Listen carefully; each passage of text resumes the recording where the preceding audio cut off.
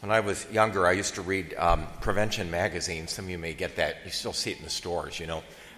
The founder of that, his name was Jerome Rawdale, and he was really the founder of the whole modern health food kicks back in, I think, the early 70s. He was the one that began things like organic food and taking vitamins and all kinds of different, looking at which foods are harmful and helpful and all that sort of thing.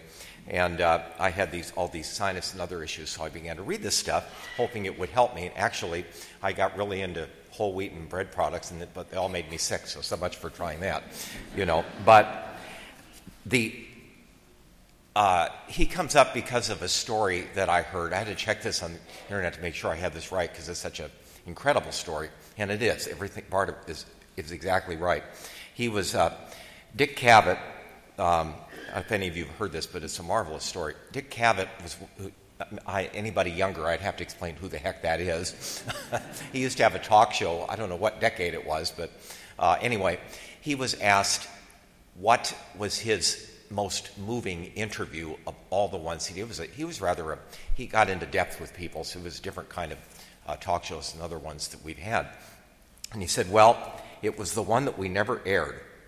And the guest was Jerome Rawdale, the founder of Prevention magazine. So he had him on there, and at that time, Mr. Rawdale was very successful. His son now runs the business, and he said he was interviewing Mr. Rawdale. Mr. Rawdale had said that he had fallen down some stairs a couple of days earlier, was making a very speedy recovery, which he attributed to a healthy lifestyle, which we all aspire to.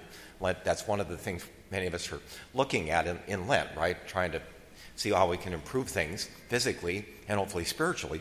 So anyway, he finished his interview with him, and then Mr. Rawdale moved to the seat next door to him. And but before he did that, he said, you know, Mr. Cavett asked him why he got this going. And he said, well, my father died. This is the date, I don't know exactly, but he said my father died somewhere in his 40s, like 48, at 48, of heart failure. And so I, having inherited some of that proclivity, I wanted to do what I could to get healthier, and my health improved so much, I started to start sharing it with others, and that was the foundation of what I do now. It was very interesting. He said, I feel so good I could live to be 100. And he went and sat to the next chair, and somebody else came in, whose name I don't know, and Mr. Rawdale looked like he fell asleep at the chair. And so Dick Kipsey said, well, you're not very interesting to his next guest. The previous guest fell asleep. And of course, what had happened is Mr. Rawdale had died right there on the set, right after saying he was going to live to be 100. That's not the best part of the story. You know, Father George Wolfe of happy memory down at Queen of Peace told me there's only 2 days of the year that I can get away with giving you a depressing sermon, and this is one of them. So I'm going to take advantage of this. He died at 48, the same year as his father died, of heart failure. And I've often thought about that. Another thing I once saw was a priest that had been very much into health foods. He was surrounded by it all, dying of cancer, and he said, you know, there's a limit to this. It was a parable. And I think Mr. Rawdale's story is a parable, not that we shouldn't take care of our health at all, but that there's a limit to it. We have a limited time on earth. Our body is temporary, and it will go back to the ground. We all know that. And it's funny that Ash Wednesday is a day when we put ashes on our heads to remind us of our mortality, yet people, on some level, we want to come and share that together. It's hard individually and when somebody we love dies, but there's a lot of wisdom in seeing the truth of the world for once. You know, that's part of what Ash Wednesday is all about, is what is life really? Is it just working out? You know, a couple of years ago, somebody came into the church, and it's a long story, I won't go into it, but they worked out at the Courthouse Athletic Club and looked just like a poster person, and she came in and said she was dying of cancer and had about 3 months to live. She looked as healthy as a horse, used to be a flight attendant, and she passed away 1 week before the Easter Vigil, so I brought her into the church on her deathbed. And again, I kept her picture in the sacristy as a reminder to put first things first. So Christ gives us a chance to work on our soul, which is eternal, and we will get an immortal body one day based on how we lived in this one. So the fools of this world put all their hope in money, possessions, status, wealth, power, fame, beauty, being handsome, and taking care of their bodies until they drop dead. And this is not what Christ wishes us to do. Of course, he wants us to treat our body like the temple that it is. It's a very good thing to look at that. But what am I doing for my soul? Christ said to St. Catherine of Siena, if you put my things first, daughter, I'll put your things. I'll take care of your things. What we often do is say, Lord, let me take care of all my things, and I'll give you the leftovers. I mean, we don't say that, but that's often the effect of it.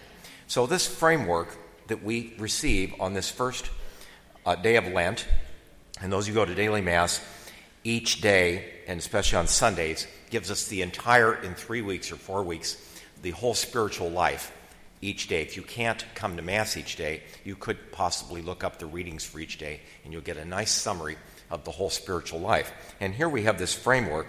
Jesus doesn't say if you give alms, if you pray, or if you fast, but he says when you give alms, when you pray, when you fast. Each one of those could be, you could give a whole talk on those. But he starts with alms. Almsgiving, the church fathers said, is one way to atone for our sins. It is an investment. People today are always interested in investments and that sort of thing. It's a spiritual investment that pays forever. It's like an annuity that never ends.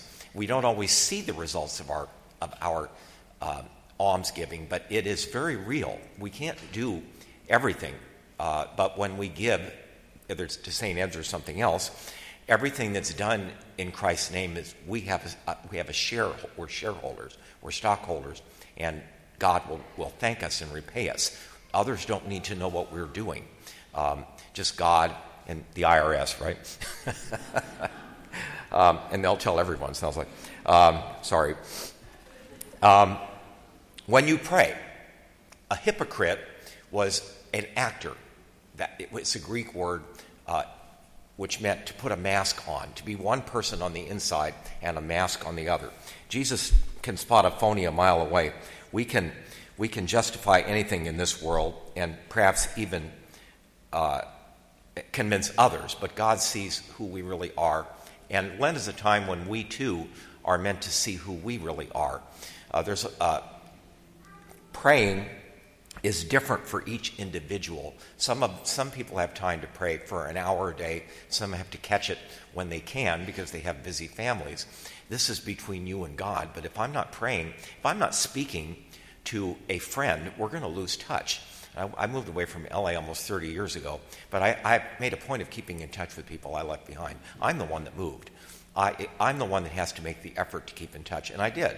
And for many, many years, it paid off. On the other hand, we've all received the silent treatment from somebody at some point, whether friends or family. Almost all of us have given and received that dubious gift. And people start to drift when we don't talk to them or we forget about them. And Christ, too, if we don't pray, we will begin to lose our relationship with him. So it's a chance to do a reset. Am I praying a little bit? You can read the scripture and just think about it a little. That's one way to pray. And there are many others. And fasting there are many ways to fast. Today we are typically fasting food, but there's a lot of other ways to do that. Perhaps speaking ill of others, fasting our impatience. That's something I always work with. And I usually fast complaining and then complain about it, and it lasts about one day. I'm going to try again this year. I'm going to make it 1 year, but I haven't done it yet. But I always start out. And then, by Sunday you can tell if something's working. And if it isn't, just change gears. If something isn't working for you, just try something else. We often take something away, put something in. When I was younger, I would fast television. I don't watch very much of it now, so that really wouldn't be a very good fast. But, I worked for the airline. I had got a new VCR. They were brand new then. This shows how long ago this was. And I worked nights and weekends, so that's the only way I watch TV, and I'd sit there and do that. So for Lent, I gave up TV. And I made a rule I couldn't tape anything. No cheating. But in that fast, I found my vocation. that's when I began to think about life, because I didn't have that distraction. A lot of us want the music on. We want to be talking. We want our cell phones and computers, none of which existed then, but we had TV. And you take all the noise away and you find out who you are, and it's usually not a very pleasant experience. This is why a lot of us keep so active, because if we pray alone, or if we fast, something like some of the media that we watch, we might find out who we really are. We might not like who that is or where we're going. So all of this is just that we might allow the Holy Spirit to give us a reset. Some are called to add things to their lives. You might call it sins of omission, that we want to do a little better in reaching out. Some will fast something. Sin is the best thing to fast. Am I tithing enough? Am I praying enough? And am I fasting something that means something to me, or something that needs to go? And so in all these ways, God guides us. We have this wonderful opportunity of Lent, and one is reminded of the fact that one day will be our last Lent, and it could be this one. The one last little story is, I was kidding the deacon because he had a dead battery. He landed in the parking lot of Easy Orchards. I said, well, at least you could get donuts while you're waiting, So, and he did, but anyway, I was kidding about his dead battery, and I guess the Lord didn't like it, because I went into my garage and found one in my car. I texted him and he said, revenge is sweet, or something like that.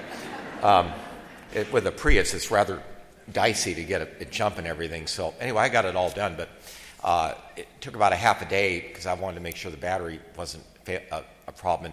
But there's nothing like going in the car on a Sunday night. You've all had this. You turn the ignition and nothing happens. One day, we're going to turn the ignition and nothing's going to happen, and we're going to be out of this garage and in the world that will last forever. So we're getting prepared for the dead battery that's inevitable, whether we're Mr. Rawdale or ourselves, and we ask God to help us to see what we need to do so that we can be prepared for anything.